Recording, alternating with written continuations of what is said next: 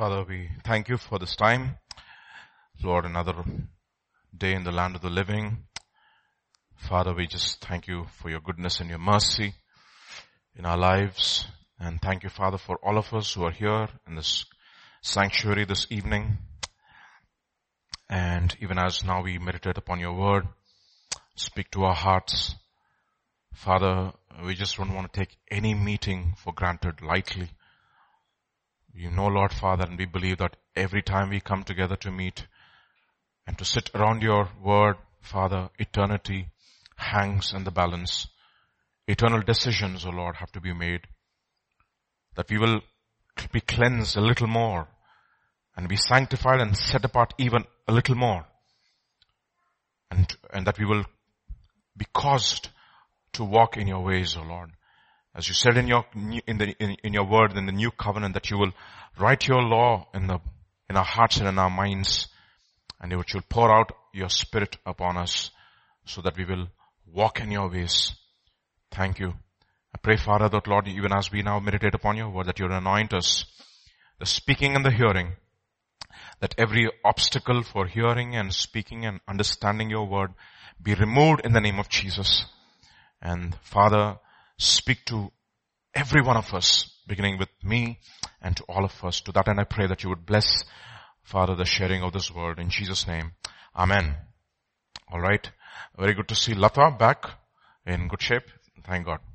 All right. So anyway, today we'll look continuously.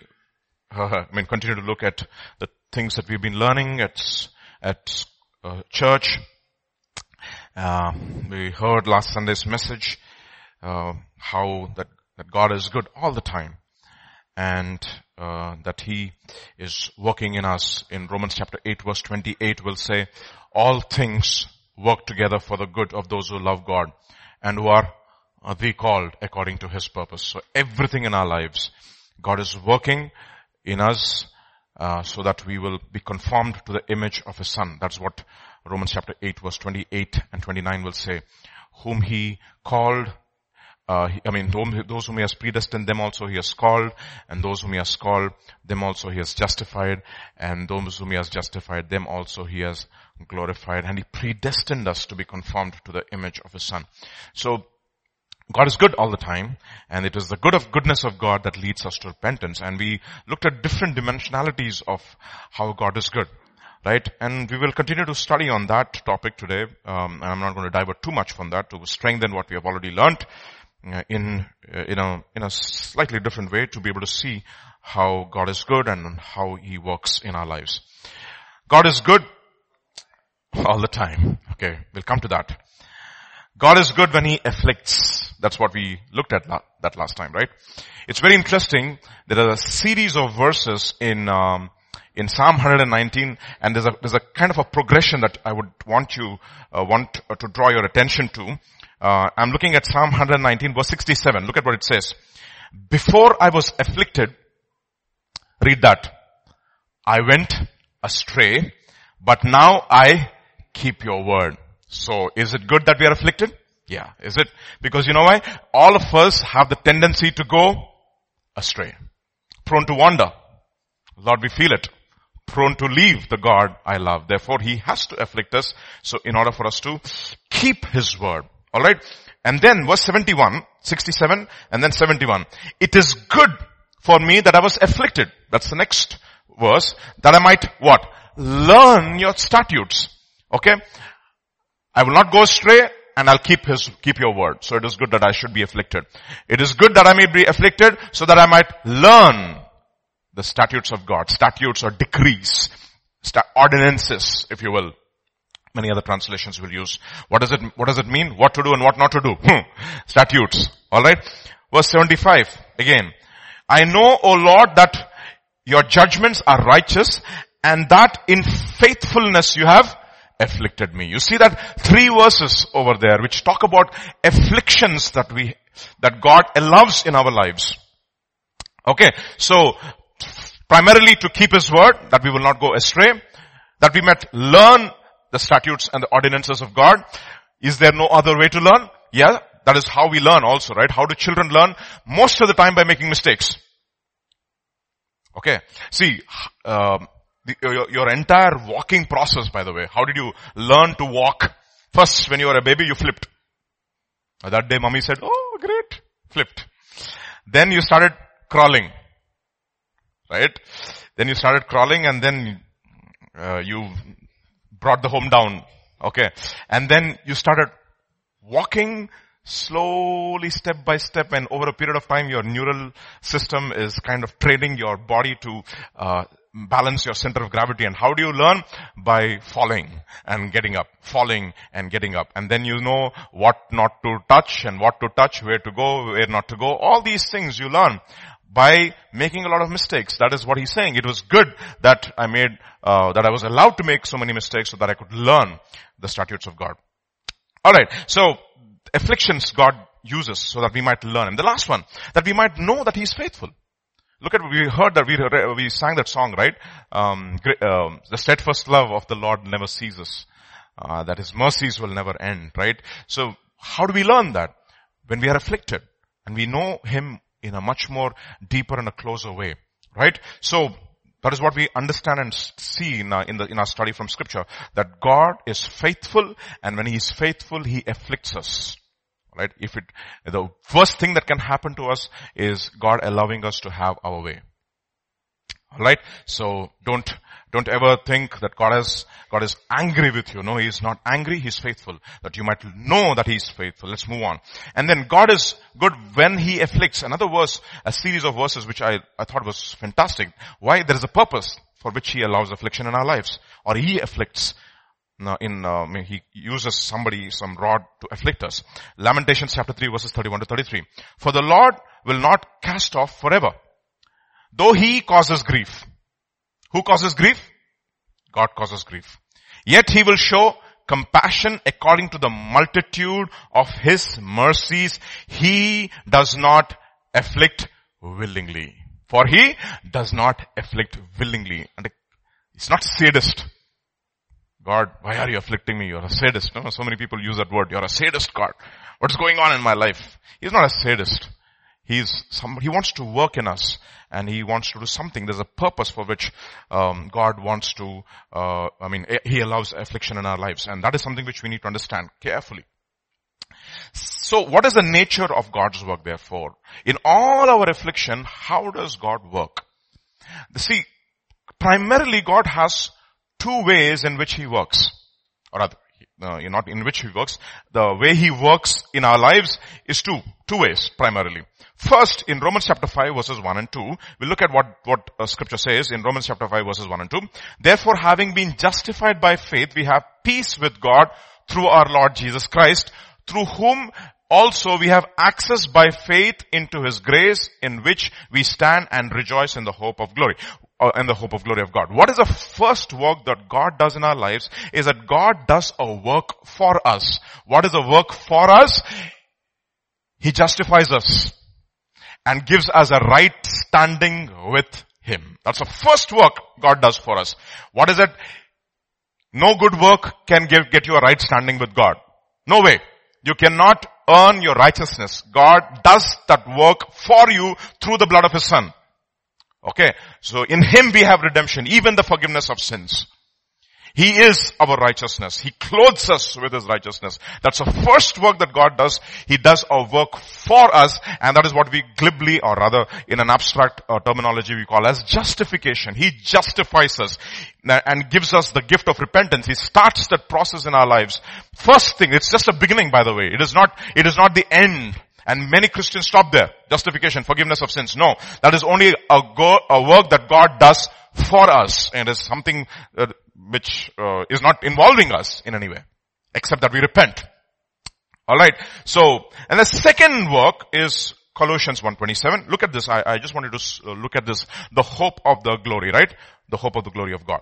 What is this hope of how do we attain to that hope of the glory of God? We don't attain to the hope of the glory of God any other way except that in Colossians chapter 1 verse 27, this is what he calls this kind of work. What is this work?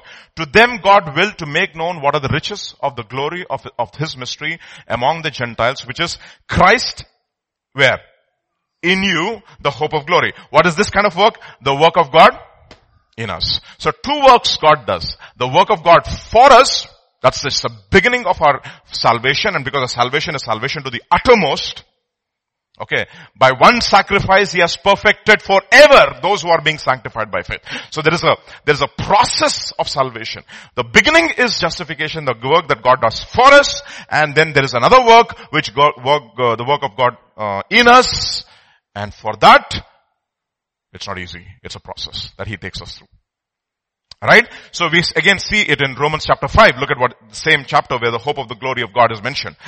And not only this, but we also exult or rejoice in tribulations. This is the New American Standard Version. Knowing that tribulation brings about perseverance. Perseverance, what?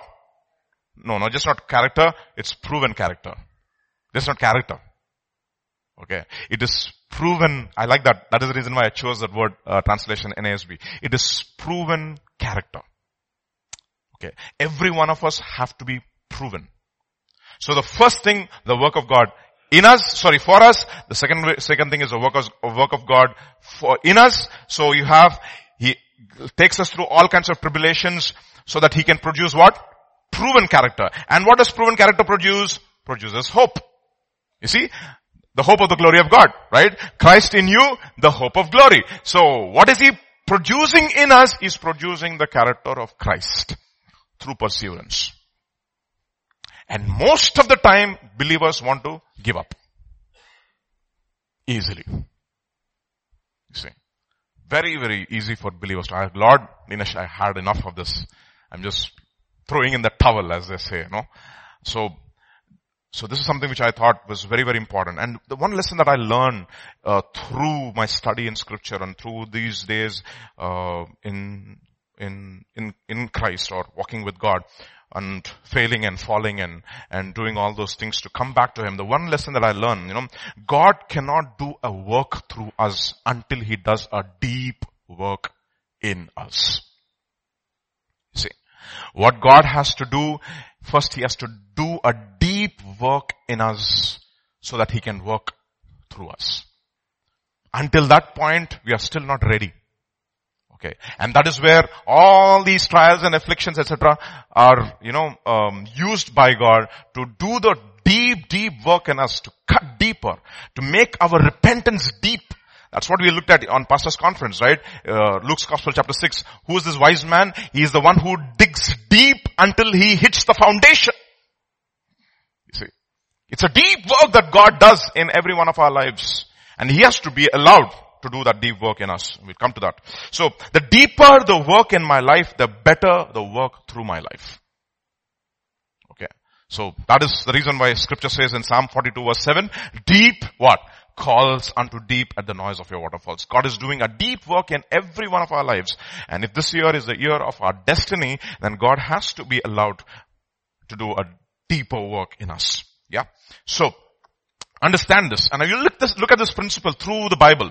Through the Bible, you will look at this principle. And one of the men who was used of God mightily for a great work of deliverance in the Old Testament, for a great work of deliverance in the Old Covenant. Who is it?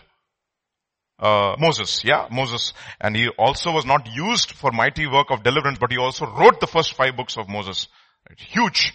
And this man, look at his testimony. His testimony, it's found in Exodus chapter 18 when Jethro comes and visits Moses, and Moses comes and, pays homage to his father-in-law, and his father-in-law is asking him a lot of questions, and he gives his testimony. Moses gives his personal testimony, and this is what Jethro has to say after listening to the testimony of Moses in Exodus chapter 18 verses 10 and 11. Look at what it says. And Jethro said, "Blessed be the Lord, who has delivered you out of the hand of the Egyptians, out of the hand of Pharaoh, and who has delivered the people from under the hand of the Egyptians. And now the Lord is greater than all the gods." Look at what. First, blessed be the Lord who has delivered you. First. Okay. Moses, you have been delivered. From where?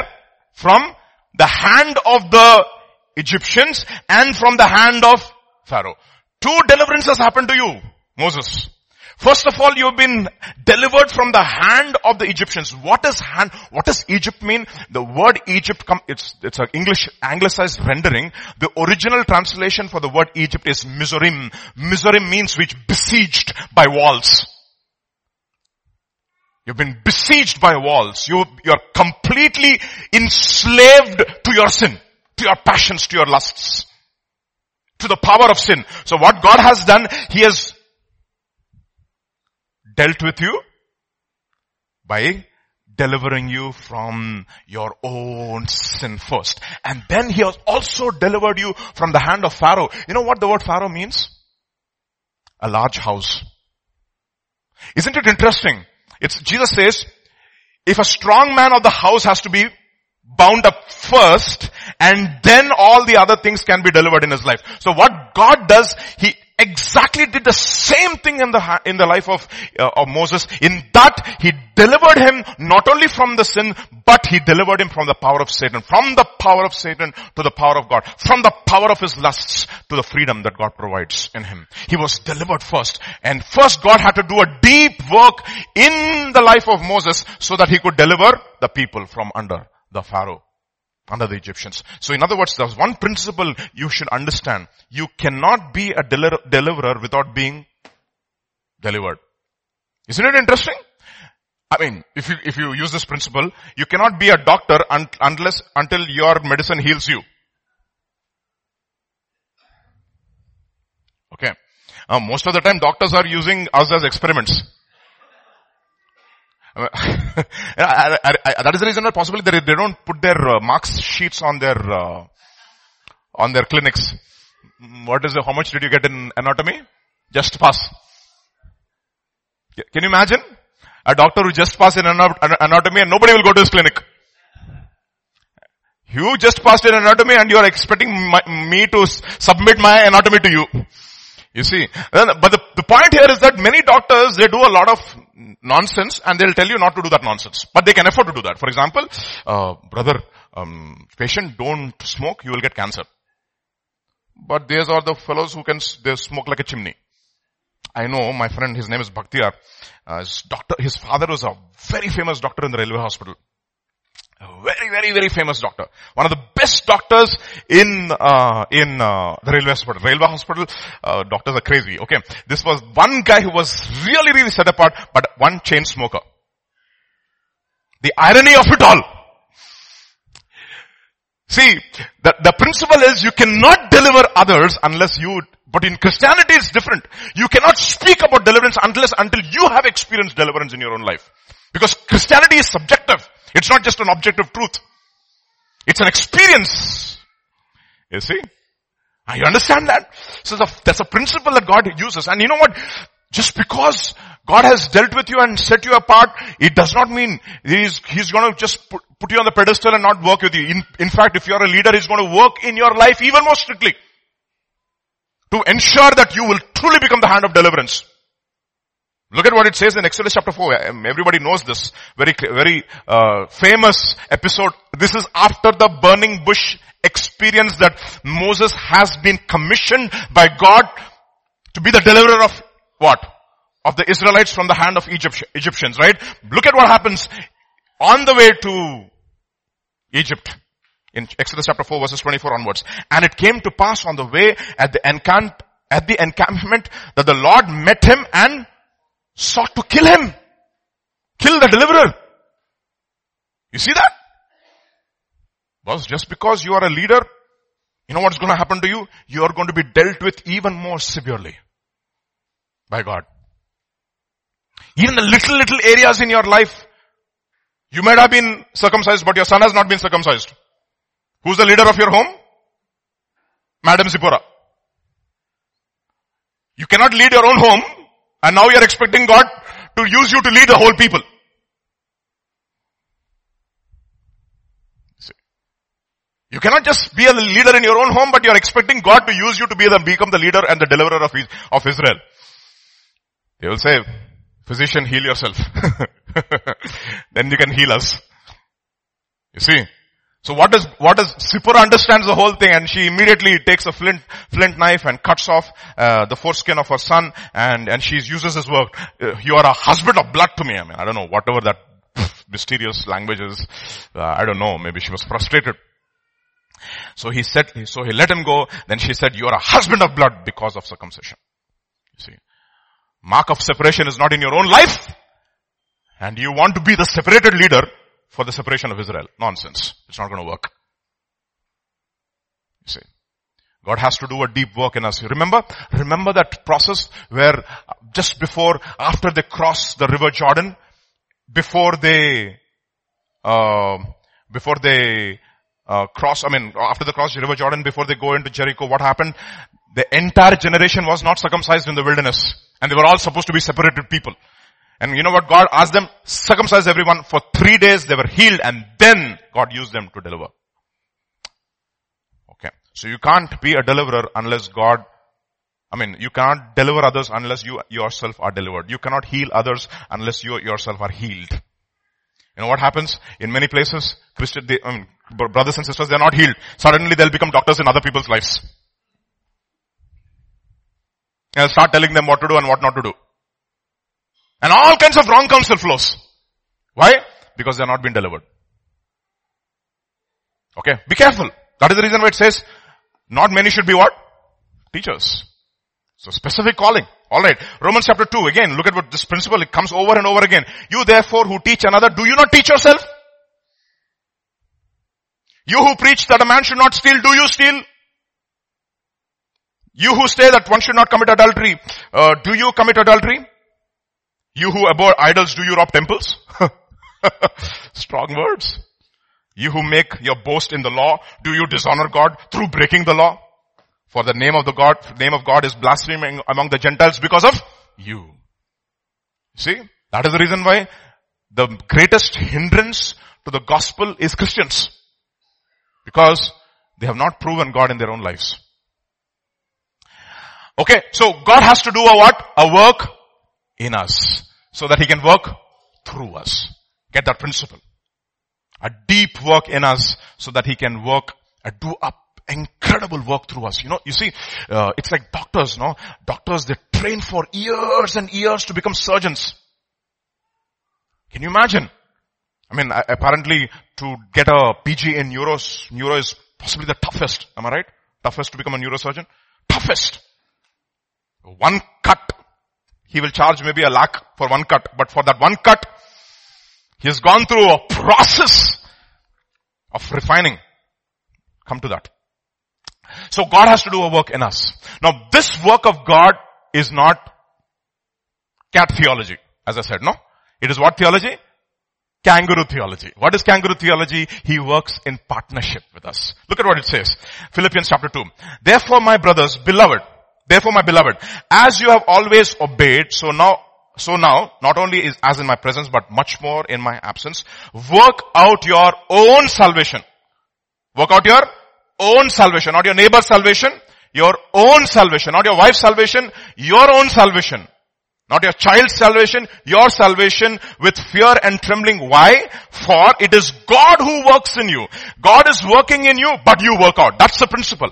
God works in you, but you should work out your own salvation in partnership with God, both to will and to work for His good pleasure. So God always works in partnership. There is a call of God in our lives, but just because we have a call of God, it does not automatically mean that the call will come to pass without our partnering with God and our cooperating with the Spirit of God in our lives. Look at what it says in Romans chapter 9. Look at what it says. What if God, desiring to show His wrath and to make, this is Romans chapter 9. I'm just looking at the principle over here, okay? What if God, desiring to show His wrath and to make known His power, has endured with much patience vessels of wrath prepared for destruction, in order to make known the riches of His glory for the vessels of mercy? That means there's a vessels of mercy and the vessels of wrath, which He prepared beforehand for glory. Meaning God has prepared beforehand. It's a Lamb of God who has been slain before the foundations of the world. He has seen you in Christ before the foundations of the world were laid down. But does that mean that it is automatically going to come to pass? No. Look at what it says in 2 Timothy chapter 2. Verse 20 and 21. Now in a great house there are not only vessels of gold and silver, but also wood and clay, some for honorable use and some for dishonorable use. Therefore, if anyone cleanses himself from what is what? Dishonorable, he will be a vessel for honorable use, set apart as holy, useful to the master of the house, ready for every good work. Do you see that? God has ordained that we should become vessels of mercy. But how do we become vessels of mercy? When we cleanse ourselves from that which is dishonorable in our lives. Okay. By the power of the Holy Spirit. By the word of God. By the sanctification of the word of God. You see, that is the reason why it says, sanctify them by your truth. And what is truth? Your word is truth. In Telugu it's very interesting. Neevu varini nee vakyamu cheta pratishta paruchumu. Pratishta. Set apart. And establish. It's beautiful.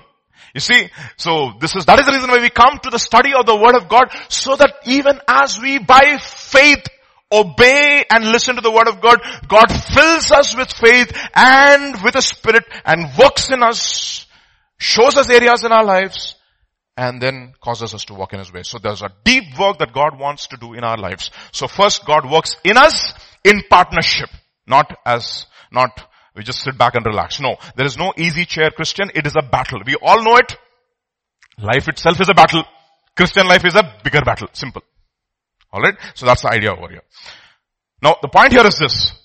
People in the world are fighting a battle that they can never win. And we are fighting a battle that we can never lose. That's the point. That's the difference. We're all in a battle, but we are fighting a battle that we can never lose. But God has to do a deep work in us. So in order for God to do a deep work in us, there are certain principles that God uses. Okay? What are those principles that God uses in order to do a deep work in us? Okay? Wednesday study. So we'll study what are the principles with which God works in our lives. Okay. So let us look at a particular passage in the Old Testament to understand this principle. These principles. There are three principles. Okay? This is three principles. Singling, separation, and suffering. SSS.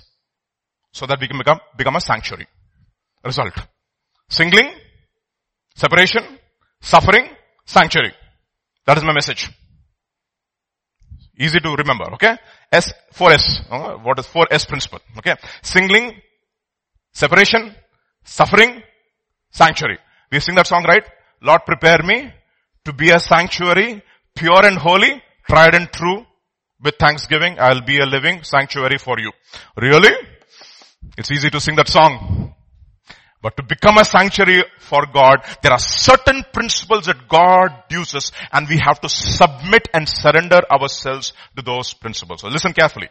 Okay, let us look at those principles. Okay, 1 Kings chapter 17 verse 1. First, and Elijah the Tishbite of the inhabitants of Gilead said to Ahab, as the Lord God of Israel lives, before whom I stand, there shall not be dew nor rain these years except at my word. Now suddenly there's one guy called Elijah who comes into the scene. Now God is working in his life. He comes, delivers one line message, and again disappears. So but we will try to understand what those principles are. So what happens? Verse 2. Then the word of the Lord came to him saying, get away from here and turn eastward and hide by the brook Kerith or Cherith. Kerith actually, the Hebrew, which flows into the Jordan. And you see the Jordan becoming a very significant part, right? Jordan stands for separation. And it will be that you shall drink from the brook and I have commanded the ravens to feed you there. Where? At Kerith. So what is Kerith? First thing, Kerith means separation or cutting away. But before I come to cutting away, one of the first principles that I want us to know is, read this together. God works on us as individuals. There is no group identity. You understand? There is no group identity. God has no grandchildren. All are children, sons. Okay. There's nothing called group identity. No, there's no Gumpulo Govindam Nalguluta Narayana. No. What does it mean? I'll give you a very interesting example. No? Because people they just come to church and when the worship leader says hallelujah, they all say hallelujah. When they say praise the Lord, God is good all the time. All the time God is good. So, there's one Christian horse trader. Okay. He bought a horse one day and one horse he loved it. And because he's a Christian horse trader, he trained the horse in a very interesting way. So, he tells the horse, praise the Lord brother, and he salutes. He trained it so that the horse will sit down like this, so that you can get onto the horse. Okay. Next, God is good. The horse goes into a slow trot. Okay. And then it says, hallelujah. It speeds up. Okay. If you say hallelujah another time, double the speed. Okay. Amen. Come to a stop. Okay. This is how he trained the horse. Praise the Lord, brother. You'll sit down. Okay. Get on. Say, God is good. Gentle trot. Hallelujah. Speed. Amen. Stop. So one fellow looks at this, comes to the horse train. Then he looks at this and he looks at this horse and the training and he says, Baba, this is fantastic. Please give me this horse. But you should know the commands. He said, yeah, the commands are very simple. What is this nonsense? Praise the Lord. God is good. Hallelujah. Amen. So simple. And beautiful, nice, fantastic horse. Okay. Very good breed. So he takes the horse now. He's taking it to his ranch now. But he wants to try it on now. Now he wants to test it out. So he says, praise the Lord, brother. The horse bends. He gets on the horse. Now, he likes the feel of the horse and he says, beautiful, that's nice. And he says, God is good. Gentle trot. And he says, wow, this is good. Very nice. Hallelujah.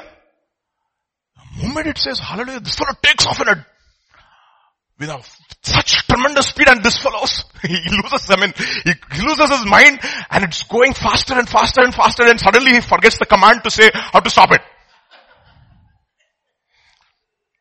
And he's trying everything. God is good. Hallelujah. When he says hallelujah, it's going even more faster. And he goes through the country, goes through the ranches, and he doesn't stop this horse. And then he's going so fast, coming to the edge of a cliff now. Just about a few 100 yards away from the edge of the cliff, and he suddenly remembers, he says, Amen! And then the horse comes to a screeching halt and stops at the edge of the cliff and he says, Hallelujah!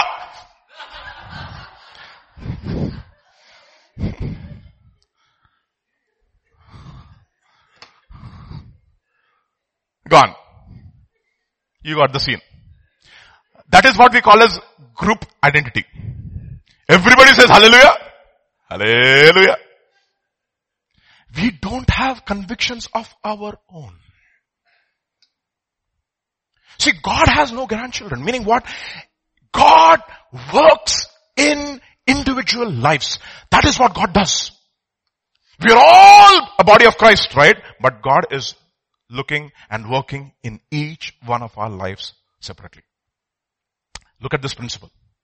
I want to show you several scriptures so that you'll know this is indeed the scripture. Okay. Look at what it says in Mark's Gospel chapter 7, verse 31 onwards. Then he returned from the region of Tyre and went through Sidon to the Sea of Galilee, in the region of Decapolis. And they brought to him a man who was deaf and he had a speech impediment, and they begged him to lay his hand on him.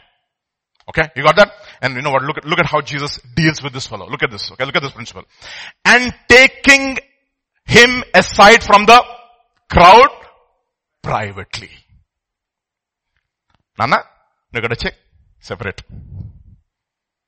Because if you belong to a group, that is what we need to understand. God is not just, we don't identify ourselves as Grace Tabernacles Christians. No. We don't identify as church members primarily. We are children of God. He put his fingers into his ears and after spitting touched his tongue and looking up to heaven he sighed and said to him, Ephphatha, be opened, and his ears were opened. His tongue was released and he spoke plainly. So in other words, what God does typically to every one of us, what he does, if he wants to speak to us, what he does, he drags us away through circumstances and trials and separates us from the crowd and speaks to us individually. Having so many voices in our minds. What is going to happen to my future? What is going to happen to my children? What is going to happen to this? What is going to happen to this? This voice, that voice. So many voices have crowded the voice of God. So what should God do? He has to separate us and speak to us individually. Again, Mark's Gospel chapter 8. And they came to Bethsaida and some people brought to him a blind man and begged him to touch him. So every time you have a bunch of people, so what does Jesus do? And he took the blind man by the hand and led him out of the village. First thing, separate. No group identity, please. And then when he had spit on his eyes and laid his hands on him, he asked him, do you see anything? And then he says, and he looked and said, I see people, but they look like trees. If he was with others, they would have said, hey, that is Vijay. No. God says, okay, you don't see it clearly. Otherwise, others will see for you. And most of the times, it happens in Christianity. Other people are seeing for you. Oh, brother, you're going to go to US next year. Who said? They're seeing for you. But most of the time, what God is doing? He's separating our voices and he's saying, what do you see? Oh, it looks like yours. No. Let me just do that once again. It doesn't look like, it looks like Amalapuram. Yeah, that is the place that you need to go. Because we all have vision. People are speaking into our lives. God says, I need to separate you from the crowd and I have to individually deal with you. You got that, everybody? So first principle, what God does is in order to do a deep work in us, he separates us from the crowd. You see, it happened to all of me also. When I came to the Lord, I had a bunch of guys. We are the cool dudes. We just repented, but no growth, nothing. What happens when there's no growth, nothing in mainline churches? They give you responsibility, first of all, to keep you. And then you think that you're president. They call you president, secretary. President, or a youth president. That fellow doesn't know a thing about the Bible. What is he? Youth president.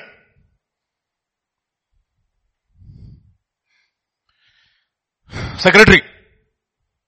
And now he's like wearing the badge of president, and if you tell him something, that fellow will go, president. You see? Remarkable. How God just separated me from, in different ways, set me apart. And I'm sure he has done that with all of us in different ways. Separated us from the crowd, from the non-believing crowd initially, and then also from the believing crowd. He has to do both two things in our lives. He has to separate us from the non-believing crowd and he has to separate us from the believing crowd also. Otherwise we will have their smell. God had a tremendous plan for Paul. What he did, he separated and put him in the wilderness for 3.5 years. So that his theology will be absolutely pure. See, separation and working on us as individuals. Another place, Luke's Gospel chapter 5. On one occasion, while the crowd was pressing in on him to hear the word of God, he was standing by the lake of Gennesaret, and he saw 2 boats by the lake, but the fishermen had gone out of them and were washing their nets. Getting into one of the boats, which was Simon's, he asked him to put out a little from the land. Okay, you got that? First, who was there? The crowd was there. And he sat down. And you need to understand, I went to, recently we went to Goa, and we went to the beach. And the sound of the beach, the sound, right? People from Vizag. Can you imagine Jesus preaching to a huge crowd from the beach with all that background sound? What kind of a voice did he have? No microphone, no prayer, no personal PA system, nothing. Public announcement system, nothing. A huge crowd, and he speaks to everybody in the crowd from a beach. I'm like shocked. Unbelievable God is. But look at what it says. Okay, so let's move on. And as he sat down and he taught the people the boat, and when he finished speaking, he said to Simon, put out into the deep and let down your nets. Okay. What is that? Put out into the deep. God has to do a deep work. Okay. So what should he do? Simon, shallow waters mein nahi. Shallow waters, everything is shallow. Everything is emotional. Oh, I feel the presence of God today. Oh, no. A lot of people like that. All emotional fellows. They have no depth. Unfortunate. Christianity is full of people like that. And the songs are all feeling.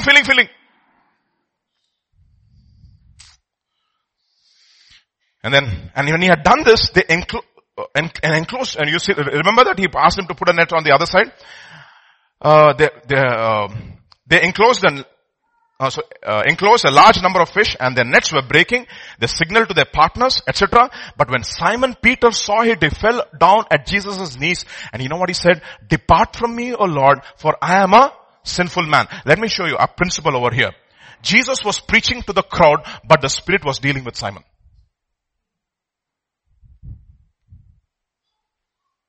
You need to understand that. Again this principle coming. Again this principle. This is found in Luke's Gospel chapter 8. This is woman with the issue of blood for 12 years. Look at what it says. She came up from behind him. This is a lady with the issue of blood for several years. 12 years. Okay. She came up behind him, touched the fringe of his garment, and immediately her discharge of blood ceased. And Jesus said, who touched me? Peter, who was dealt with by God, separated from the crowd a few chapters earlier. Now he speaks out. Master, the crowd surround you. He already forgot. And are pressing on you. And Jesus said, someone, Okkadu, Yoda muttadu nannu, touched me. For I perceive that power has gone out of me. And you know what happens to that woman? And when the woman saw that she was not hidden, she came trembling and falling down from before him, declared in all the presence of the people what had happened. You know what God is doing? Singling her out of the crowd. You know, it happens a lot of time in the meetings. You know, the pastor preaches a fantastic message. Fired up message or not so fired up message. And then one individual will come to the pastor after the meeting and say, you know, how do you know my situation? You spoke to my heart. The pastor has no idea about your situation. You know what God is doing? He's speaking to you individually, separating you out from the crowd. Even now, I might have prepared a general word for all of us, but you know what? God, the Spirit of God is taking that word and applying it into each one of our individual lives. What a God we serve. Hallelujah. Oh, you can say hallelujah. Hallelujah. See that? Hallelujah. God is working in each one of our lives, separated from us, and He's talking to us individually. There is no group identity because God is interested in individuals. Got it? In this age where we are all identified as Brown, Kapu, Kamma, Reddy Christian, Brahmin Christian, whatever Christian. No group identity. God is dealing with us individually. So what does it mean to us? What does it mean to us? Look at this principle, okay? If God deals with us as individuals, that means He has a specific plan for, otherwise why should He waste all His resources on one person? You understand that? Look at this principle, okay? This is found in 1 Corinthians chapter 12, and I'm going to read this, okay? We are called the what of Christ. What of Christ are we called? The body of Christ, right? We are called the body of Christ. Look at what Paul says. Look at this principle, okay? I want to show this specific principle to you. Let me tell you something. There are two great mysteries in your life. You know, the first mystery is how you got saved. It's a mystery. Remember? I went to church all the days of my life. Till one day, I never heard the gospel. Nobody preached the gospel. No. It is not that nobody preached the gospel. You were never ready for the gospel. Many people came and preached the gospel. One day you heard the gospel. That's the problem. Oh, I went to church after church after. No, it's not a problem with the church. The problem is what? Was with you. Okay. Sometimes, people will come and flatter us. No, I came to your church and I got saved. No, it's not that you came to our church and got saved. No, it's not. We are not flattered over here. Okay. You might have gone to other authentic churches too, but the point is that you were never ready for the gospel. So the point here is this: if God deals with us individually, that means each one of us has a what? The second great discovery or mystery in our lives is, what is my specific work in the body of Christ? Do you understand? See, because God is not going to deal with us. He doesn't say, all blind people stand here, all lame stand, all deaf. Every blind person, He deals with them separately. You know that? Two blind people keep following Him, right? Have mercy, have mercy, have mercy. He doesn't even turn. Have mercy, have mercy. And then He enters into the house. They also enter along with Him into the house. Then He turns and says, what do you want? What has He done? Separated them from the crowd. And then He says, what do you want me to do to you? We want our sight. He touches them and He says, according to your faith be done unto you. Now it again depends upon the individual faith. Now if one guy says, yes, God is powerful, maybe only one eye can be healed. And the other fellow thinks, both eyes can be healed. Once, according to his faith, one eye will be healed and the other fellow will have both eyes. One fellow will go and start off the church of the one eye. And another fellow will start church of two eyes. But, you see, it all depends upon the individual, ultimately. God deals with us individually, and therefore we have a specific plan, and therefore understand this, my dear brothers and sisters. There is no competition in the body of Christ, because every one of us has a specific plan. I'll tell you this, look at this principle, okay? Beautiful principle. I'll show you, I'll read a set of verses, and then you will see the principle coming at the end. So be patient, okay? We're not used to reading, okay? But let us read now. 1 Corinthians chapter 12, verse 12 onwards. For just as the body is one, and has many members, and all the members of the body, though many, are one body, so it is with, oh my goodness, Christ. Understand this. For in one Spirit we are all baptized into one body, Jews or Greeks, slaves or free, and all were made to drink of the one Spirit. Okay, and then go on. For the body does not consist of, okay, how many of you saw only eye moving like that? That is what many people think the body of Christ is. Only eye. One eye Christian. Okay. For the body does not consist of one member but many. If the foot should say, because I am not a hand, I do not belong to the body, that would not make it any less a part of the body. That's a problem in Christianity, because everybody is individual. They have their opinion. You're a foot. No. Well, how dare you call me foot? I'm hand. Ayo. If you're not for the feet, how can I move from one place to the other? Oh, you will sit and nicely be the hand and you ask me to do the dirty work? No, that's exactly what happened, right? Joshua goes and fights. Moses goes to the mountain and pray. Joshua will say, Em chesta nuva? Nen prayer chesta. Aha. Nenem jala? Fight jala. Aha. Cha. Abba. We'll do one thing. We will reverse. I will go and pray. You go and... Did he say that? That's exactly what happens in Christianity. Cha. You want me to be the feet? Do the dirty work. You will be the hand. Hobbo. They don't understand. They're all a part of the one body. See that? No, let's read it. Let's read it, okay? But if the ear should say, because I'm not an eye, I do not belong to the body. You see? You know what? It's put in what quotes? It's put in quotes. Do you see that? That means in the body of Christ, every member has an attitude, Baba.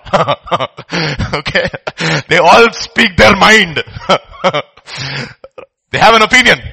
That is what we call as a executive body. This is found in Baptist church. I'm sorry, but okay. Because I'm not an eye, I do not belong to the body. That would not make it any less the part of the body, right? If the whole body were an eye, where would be the sense of hearing? If the whole body was an ear, Where would be the sense of smell? But as it is, everybody say, God arranged in His sovereignty. In the members of body, each one of them as He chose. If all were a single member, where would the body be? It's a rhetorical question for all of us. As it is, there are many bodies yet, many members yet, or many parts yet one body. The eye cannot say to the hand, I have no need of you. Nor again the head to the feet, I have no need of you. On the contrary, the parts of the body that seem to be the weaker are indispensable. Think about functioning without kidneys. You will know. And those parts of the body that we think less honorable, we bestow the greater honor. And our unpresentable parts are treated with greater modesty. Look at that. Which are more presentable parts do not require. But God has so composed the body, giving greater honor to the part that lacked it, that there may be no division in the body, but that the members may have the same care for one another. If one member suffers, all suffer together. If one member is honored, all rejoice together. Do you see that? That is the reason why when Jesus confronts Paul, you know what he says? Saul, Saul, why are you persecuting me? Me? Yeah, I'm not separate from the body.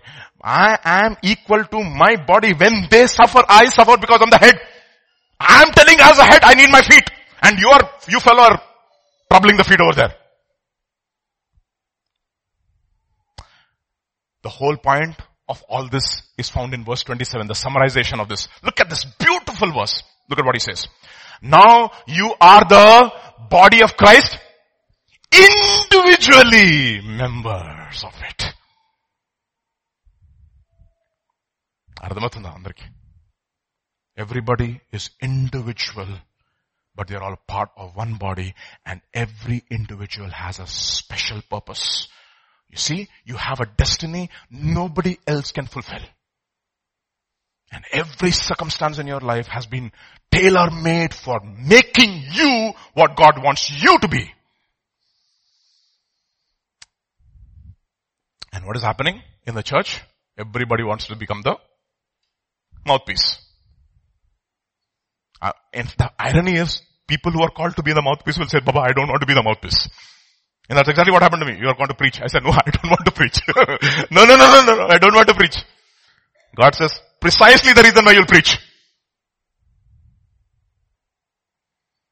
You see, everybody has an individual, and that's our greatest discovery, okay? So if God is dealing with you as individuals and doing a deep work in you, that means you as an individual has a specific part to play in the body of Christ. And without you, the body is not complete. Do you understand that? Do we understand that? 1 Peter chapter 4. Above all, keep on loving one another, since love covers a multitude of sins. Show hospitality to one another without grumbling, as each one of you will receive a gift? No. Has received a gift. Oh, I am not gifted at all. Who said? If you say that you are not gifted, you are calling, I wanted you to say that. I'm calling God a liar. How many of you want to make him a liar? You dare not make him a liar. As each one has received a gift, use it to serve one another as good stewards of God's varied grace. Grace of God is varied. Whoever speaks as the one who speaks the oracles of God. Whoever serves as one who serves by the strength that God supplies, in order that. I love that word. In order that. Okay. Peter is a logician too. Okay. Fisherman turned logician. Okay. You'll find them in the Bible.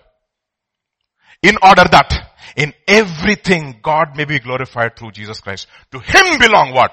Glory and dominion forever and ever. You see, the reason why people want specific parts in the body is for their glory. They don't want God's glory. That is the reason why the whole mess in Christendom. Everybody wants to be preaching. Everybody wants to be in the worship team. Everybody wants to be. I'll tell you something. One preacher said, you should never give anybody the pulpit. You should give him the toilet first. Let him clean the toilet. That's how we started in our church. We're all toilet cleaners. boldly we can say and very proudly we can say, we had the privilege of cleaning God's toilets. Everybody, from the pastor. Right there, first when we started, 2008, he shocked us when he ended up in the toilet. Washing and cleaning and smelly toilet. That was one of the worst toilets you can ever have there in Abbots. Because it was used for every other function. And every time we used to come back on Saturday evening to clean, some function would have happened and the whole place sometimes would be an absolute mess, stinking. But God had to teach us. You see. Alright. So, that is the reason, you know what Peter says? We are all what stones? Living stones. You know what God does? How He works on individual living stones? What He does is this. He says, in building the temple, only stones dressed at the quarry. I like the word dressed. At the quarry were used. No hammer, no chisel or any other iron tool was heard at the temple site where the temple was being built. And that's exactly what is happening with each one of us. God is using and working in our lives individually. Chiseling out, beating tongue once sometimes, literally sometimes and through different ways so that we can be humbled. The temple was constructed using finished stones cut at the quarry, so no hammer or any iron tool was heard in the temple while it was being built. So the question I need to ask ourselves today, are you being dealt with by God today in specific areas of your life? Question, individually. Yes? If yes, are you cooperating with Him or are you fighting Him? Okay? Ardhamathunda? Andariki? Okay, now that's first principle. So God wants to do a deep work in us. So first He singles us out. Individuals. Second thing, He separates us. But how does He separate us? This is what we call as Keriath. Keriath means what? Separation. Okay? The book of Keriath, He separates us by doing something very interesting. You know how He separates us? By hiding us. What is God saying? Hide yourself at the brook of Keriath. What does it mean? Hide yourself from your enemies? No. God can save Elijah from his enemies. Remember when the king sent his entourage to capture Elijah? Man of God, king is calling. If I am the man of God, let fire come down from heaven. Boom, gone. So it is not for protection of Elijah. There's something God is working in Elijah's life. Separation, singling out, separating him through a process of hiding him. God separates us by hiding us. John Bunyan, you know John Bunyan? His famous work? Everybody knows Pilgrim's Progress. That is his work. God does not do a work through us unless He does a deep work in us. The testimony of the deep work in us is John Bunyan's another book called Grace Abounding to the Chief of Sinners. That's his another work. Okay. I'm just going to read an excerpt from John Bunyan's Grace Abounding for the Chief of Sinners. John Bunyan's words. Okay. God has put me in a place. This is in prison, okay? John Bunyan is put in prison because he was preaching and he was put in prison because he was not a licensed preacher. In those days, they need to have a license to preach, okay? Because he was not a licensed preacher, he was chucked into prison because you know what? If you are a licensed preacher, the state will tell you what to preach. And John Bunyan said, nonsense. I am going to preach what God wants me to preach. I'm not going to preach what you want me to preach. So he was always put in prison. And one thing he could have just done, you know, okay, I'll preach what you want me to preach, and he would have just been let go. But you know what? This is what? The Pilgrim's Progress everybody knows. But look at what he says in Grace Abounding to the Chief of Sinners. This is John Bunyan. God has put me in a place where I can no longer live on my work. I can no longer live on my family. I can no longer live on my friends. I can no longer live on my pleasures. I can no longer live on my ministry. That is difficult. I have to live on God who is invisible. Bah! That is what is called hiding. Where is John? Where is that mighty preacher, Baba? We don't see him on the streets. We don't know what happened. Where is he? In the jail, being hidden by God. so that God can do a deep work in us. And you know what? In that time when he was in prison, he dreamed a dream, that's what he says, and he wrote the Pilgrim's Progress, which has become the next bestseller in the world after the Bible. What an awesome God. What is the principle over here? What is the principle over here? Colossians chapter 3 verse, look at this. What is that? You look at no? I no longer. This is the principle. I no longer. That is what hiding is.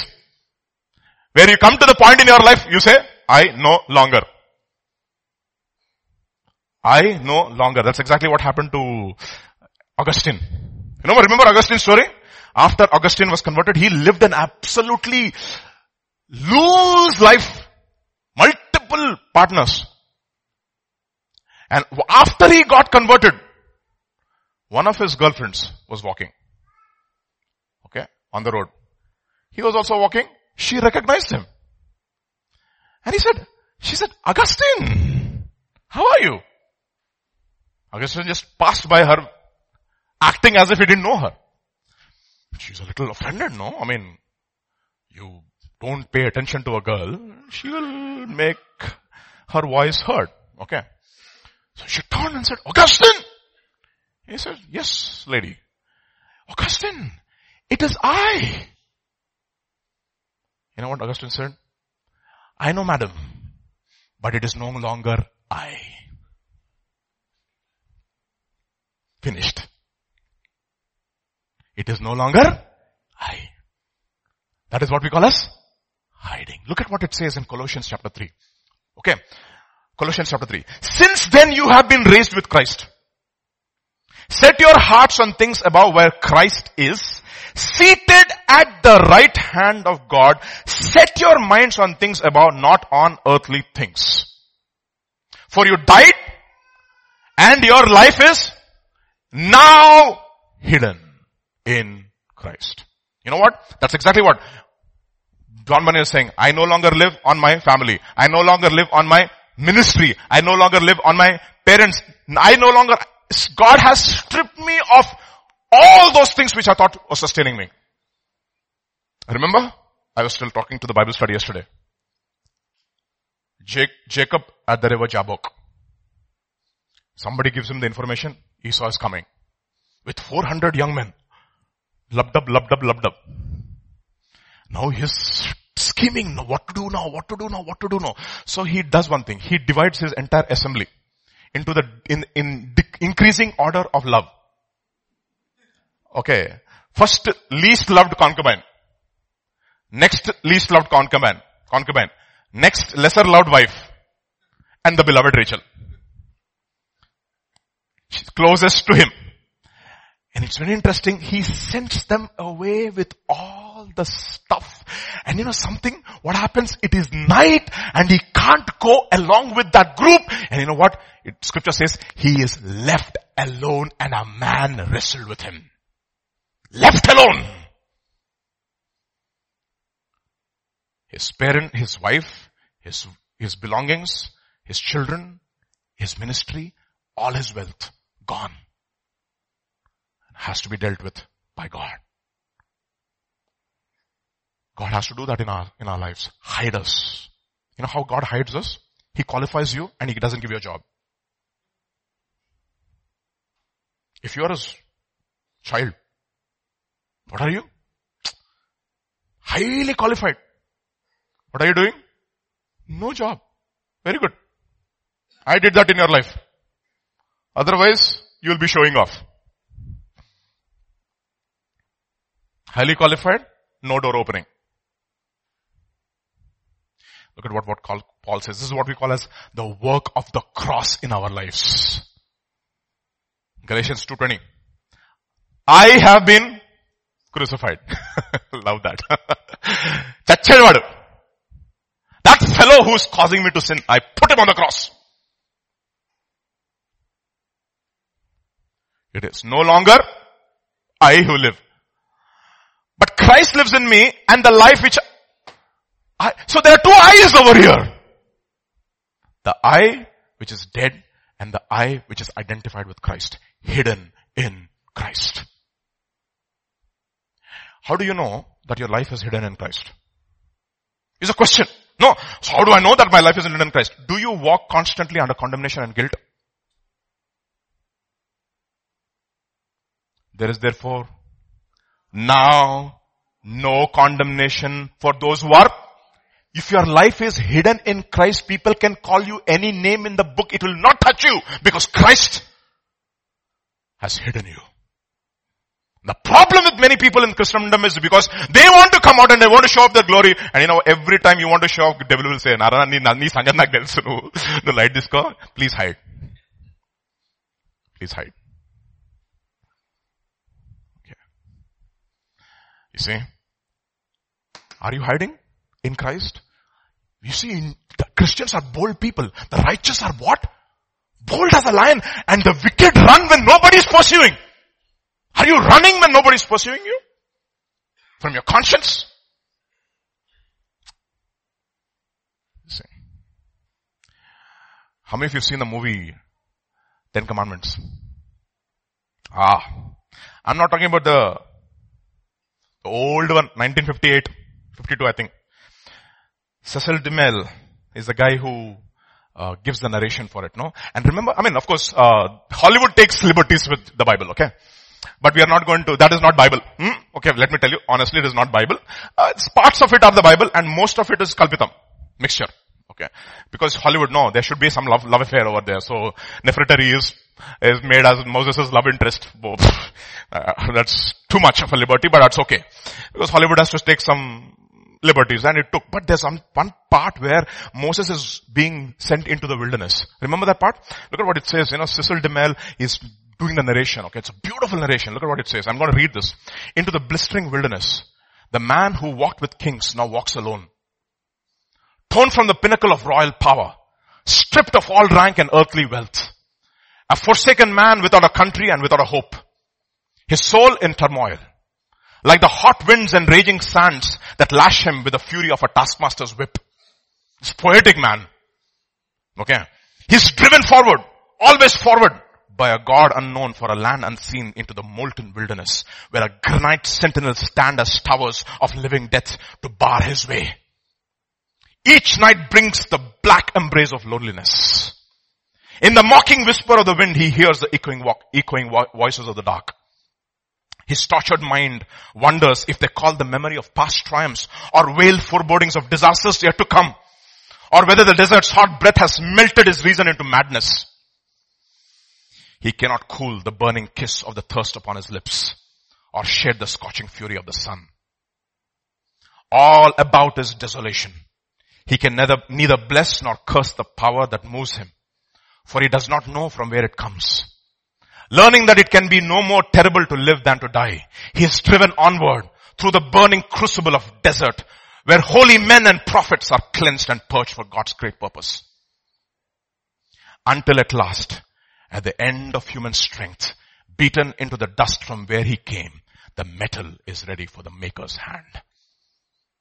Whew! When I heard that, I have tears in my eyes. That is what we call as hiding. 1/3 of his life is hiding from Pharaoh. Can you imagine? 33% of your life is hiding. That's what it says in Luke's Gospel chapter 1 verse 80. And the child grew. Who is the child, Baba? John the Baptist. And the child grew and became strong in the spirit, and he was in the wilderness until the day of his public appearance to Israel. Was hidden by God. Obscure, nobody knows. The man who was filled with the Holy Spirit right from the mother's womb. Do you know it? Did people in Judea know? Did people in Bethlehem know? Did people in Nazareth know? Nobody knew in Israel. There was a man who was filled by the Holy Spirit right from the mother's womb. He was driven into the wilderness. He was hidden by God so that one day God can speak to him. You know what happens one day when God speaks to him? Look at how Luke's Gospel chapter 3 introduces this man. In the 15th year of the reign of Tiberius Caesar, when Pontius Pilate was a governor of Judea, Herod Tetrarch of Galilee, his brother Philip Tetrarch of Iturea, all the big shots and the accomplished virtuosos of this world. During the high priesthood of Annas and Caiaphas, the word of the Lord circumvented every Tom over there and went and spoke to the one guy in the wilderness, hidden by God for so many years, God doing a deep work in him. Ardhamavutunda andarki? You understand? What that is what we call as hiding. So don't be in a hurry to do ministry. You know what it says? 1 Timothy chapter 3 verse 6, dangerous. He must not be simple. Recent convert. That is what happens in many churches. Recent convert. Brother, I feel I should sing today. Because of the talent. No. You have the talent. I know. Very dangerous. You should not sing. You should go to the toilet. And clean it.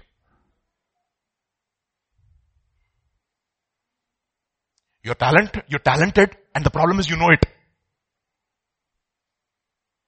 You're good, and you know that you're good. You see that? You're very good. That's the problem. Big problem, Baba. Okay.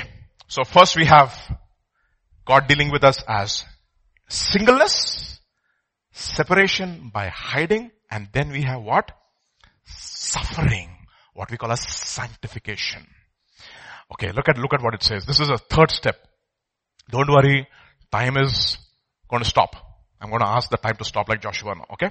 Well, let's finish this topic before we leave. 1 Kings chapter 17 verses 8 and 9. Then the word of the Lord came to him. This is again Elijah. Arise and go to Zarephath, which belongs to Sidon, and don't hide there. Dwell there. We'll understand what is this dwelling, Baba. What is this dwelling? Zarephath means refinery. Have you ever been to a refinery? You don't want to go there. I think Patricia and his relative, he works in a cement factory near the furnace.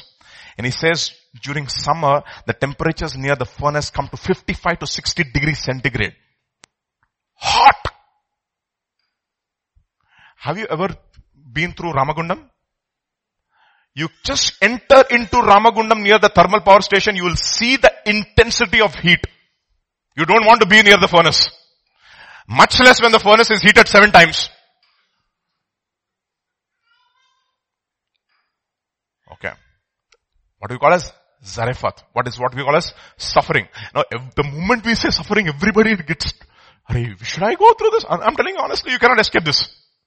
If you want God to do a deep work in your life, how many of us want God to do a deep work in our life? Okay, be very, very careful now, okay? Refinery, people will become very apprehensive, but we have to tell you the whole 9 yards. The good, the bad, and the ugly. Zarephath, refinery. What does refinery mean? The words of the Lord are pure. Like silver refined in a crucible or in a furnace. Like gold refined how many times? 7 times. 7 times means perfect refining. That's exactly what happened to the Hebrew guys, right? 3 Hebrews. Nebuchadnezzar was so angry. How many times did he heat up the furnace? 7 times. Now the point is, the word of the Lord is always pure, right? The word of the Lord is pure. Why should it be refined? Why should the word of the Lord be refined? Is a question. I mean, is the word of the Lord truth? Yes, it is truth. Why should it be refined then? I'll tell you why should it be refined. It's found in the same chapter of 1 Kings chapter 17 verse 24. Then the woman said to Elijah, now by this I know that you are a man of God, and the word of the Lord in your mouth. The word of the Lord is true, but is the word of the Lord in your mouth true? For the word of the Lord to be true in your mouth, how many times should it be refined? 7 times. You have to go through the Zarephath experience. Now what is this Zarephath experience? Let me explain to you. What does it mean? And he says, don't hide in Zarephath. Dwell in Zarephath. Now what is dwelling in Zarephath, Baba? Let me show you. It's found in Ezekiel chapter 22 verses 17 and 18. The word of the Lord came to me saying, Son of man, the house of Israel has become dross to me. We'll come to that later on. They are bronze, tin, iron, lead in the midst of a furnace. They have become dross from silver. What does Zarephath experience means? Why should I dwell there? God puts us, we are what? Metal, right? When you put the metal into the furnace, it starts melting. Let us say I want to get gold out of the metal. Gold has many impurities. Okay? Different melting points. Okay? Some melting point is brass. Some melting point is copper. Some melting point is tin. Some melting point is iron. Iron could be lust. Tin could be love of money. Love of pleasure. Unless God puts you into furnace, all these specific areas will not come out. Therefore, you should not hide in Zarephath. What should you do? Dwell in Zarephath. Slowly separate in God, one by one, the separation takes place. You know what it says in the book of Joshua? There are 7 nations more powerful than you, and you will not drive them out all at once. How? Little by little by little by little. You know what God does? Slowly heats up first. Slowly what will melt? First iron will melt. Example. First lust will go out. Then slowly love of money. At a higher temperature, love of money will go out. Then at a higher temperature, love of self will go out. Then higher temperature, love for others will increase. Then a higher temperature, 7 times slowly, one thing. Specific sins have to be dealt with by God. And it's interesting, it happens in the absence of Daniel. Do you know, when the Hebrew slaves are put into prison, that Daniel is not there in the story? Because it is easy to believe God under this, because Daniel will pray for you. I'm praying for you, brother, don't worry. He's not there. You have to go through that. Slowly. Now the problem is this, not everybody, just because you're going through the fire, not everybody takes it well. Do you know that?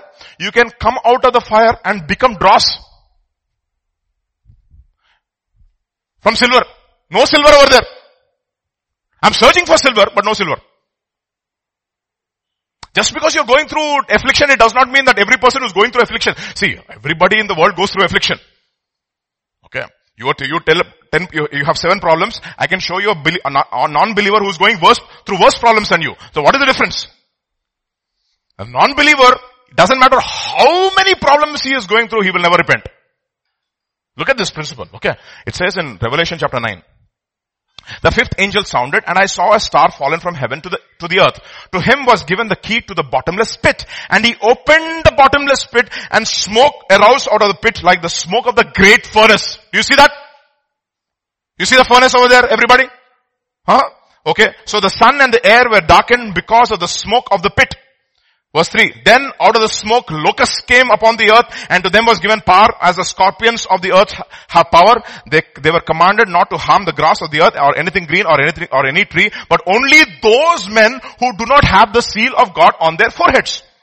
And as they went out, as they were not given authority to kill them, but to torment them for how many months? 5 months. Their torment was like the torment of a scorpion when it strikes a man. In those days, men will seek death and will not find it. And they will desire to die, and death will flee from them. They're going through tremendous struggle. Verse 18. And by these plagues, 1/3 of mankind was killed. By the fire and smoke and brimstone which came out of their mouths. For their power is in their mouth and in their tails. For their tails are like the serpents having heads, and with them they do harm. What happened? But the rest of the mankind who were not killed by these plagues did not repent of their works. What is the whole point? You know, it happens to a lot of people. They go through a lot of suffering. In spite of becoming better, they become bitter. They have become worse than before. And that's exactly what Ezekiel is saying. Their silver has become dross. I'm searching for silver, no silver.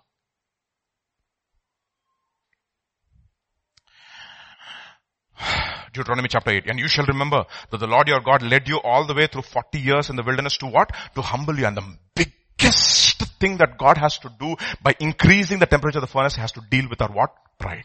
Biggest hurdle for repentance.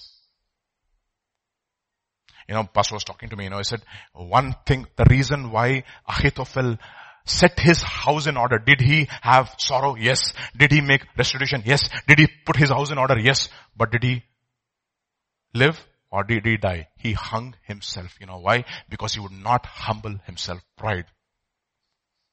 Judas, pride. Not humble yourself.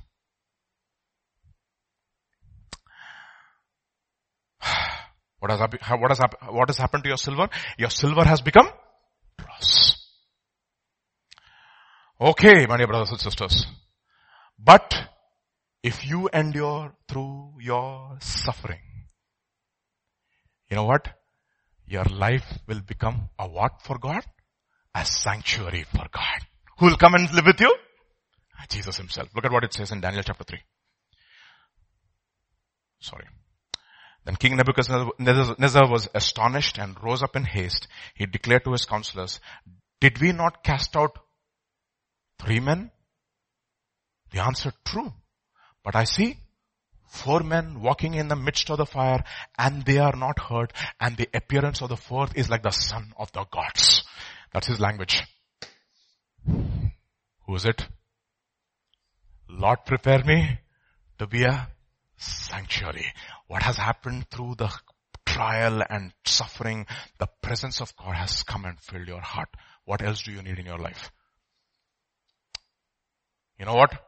One man of God, I think it's some law, I think Peter Law, somebody. He said, if you are not pursuing God, it does not matter what else you pursue. Period. If God is not with you, it does not matter what you do. Okay. See? First, singling. Second, separation. Third, suffering. Fourth, sanctuary. 4S. Remember in your mind. And then you'll say, Baba, should I have to go through this? There is one comforting promise. If you want to take it as a promise, okay? Because suffering is inevitable. But this is a promise. No temptation has overtaken you, which is not common to man. God is faithful. And He will not let you to be tested or tempted beyond your ability. But with temptation, He will also provide the way to escape, that you may be able to endure it. Ante, if your level is 10th class 10, He will not test you with engineering final year. No. He will buckle under pressure and die. Okay. The testing will be at the level of your maturity. So don't worry. We are all going through. So don't go through the same test. Okay, I'll be in 10th class all my life. Amma, I don't want to. 10th class satisfied. No. I'm not going to be satisfied with my daughter just studying 10th class. No. Class 10. Sufficient? No way. I wanted to finish everything. If I have that desire for my daughter, how much more my Father who is in heaven? Because God is not a grandfather. He is a Father. And He wants to promote us. So in order to do that, He needs to do a deep work in us. In order to do a deep work in us, what does He do? He singles us out. And then He separates us. Then He causes suffering to come into our lives. And then He makes us into His sanctuary. Amen?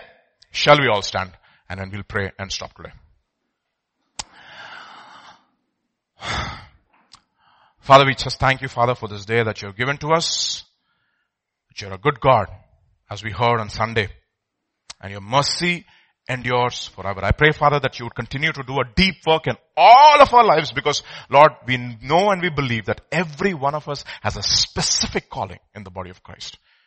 And I pray, Father, that, Lord, You would, even as we meditate on Your word and allow Your work, Your word and Your Spirit to do a work in our lives, I pray, Father, that even that specific purpose will become more and more clearer in the days to come for us. That we will all together work as stewards of God's varied grace, so that in all things Your name will be glorified in this church, O Lord, through this body specifically. Thank You, Father, for such a time as this You have set us apart. And I pray, Father, that none of us will come short of finding His specific purpose in the body of Christ. To that end, I pray that You would bless this word and let it become a part of our lives. Let it become true in our lives, O Lord Jesus. We thank You, we praise You. In Jesus' name, Amen.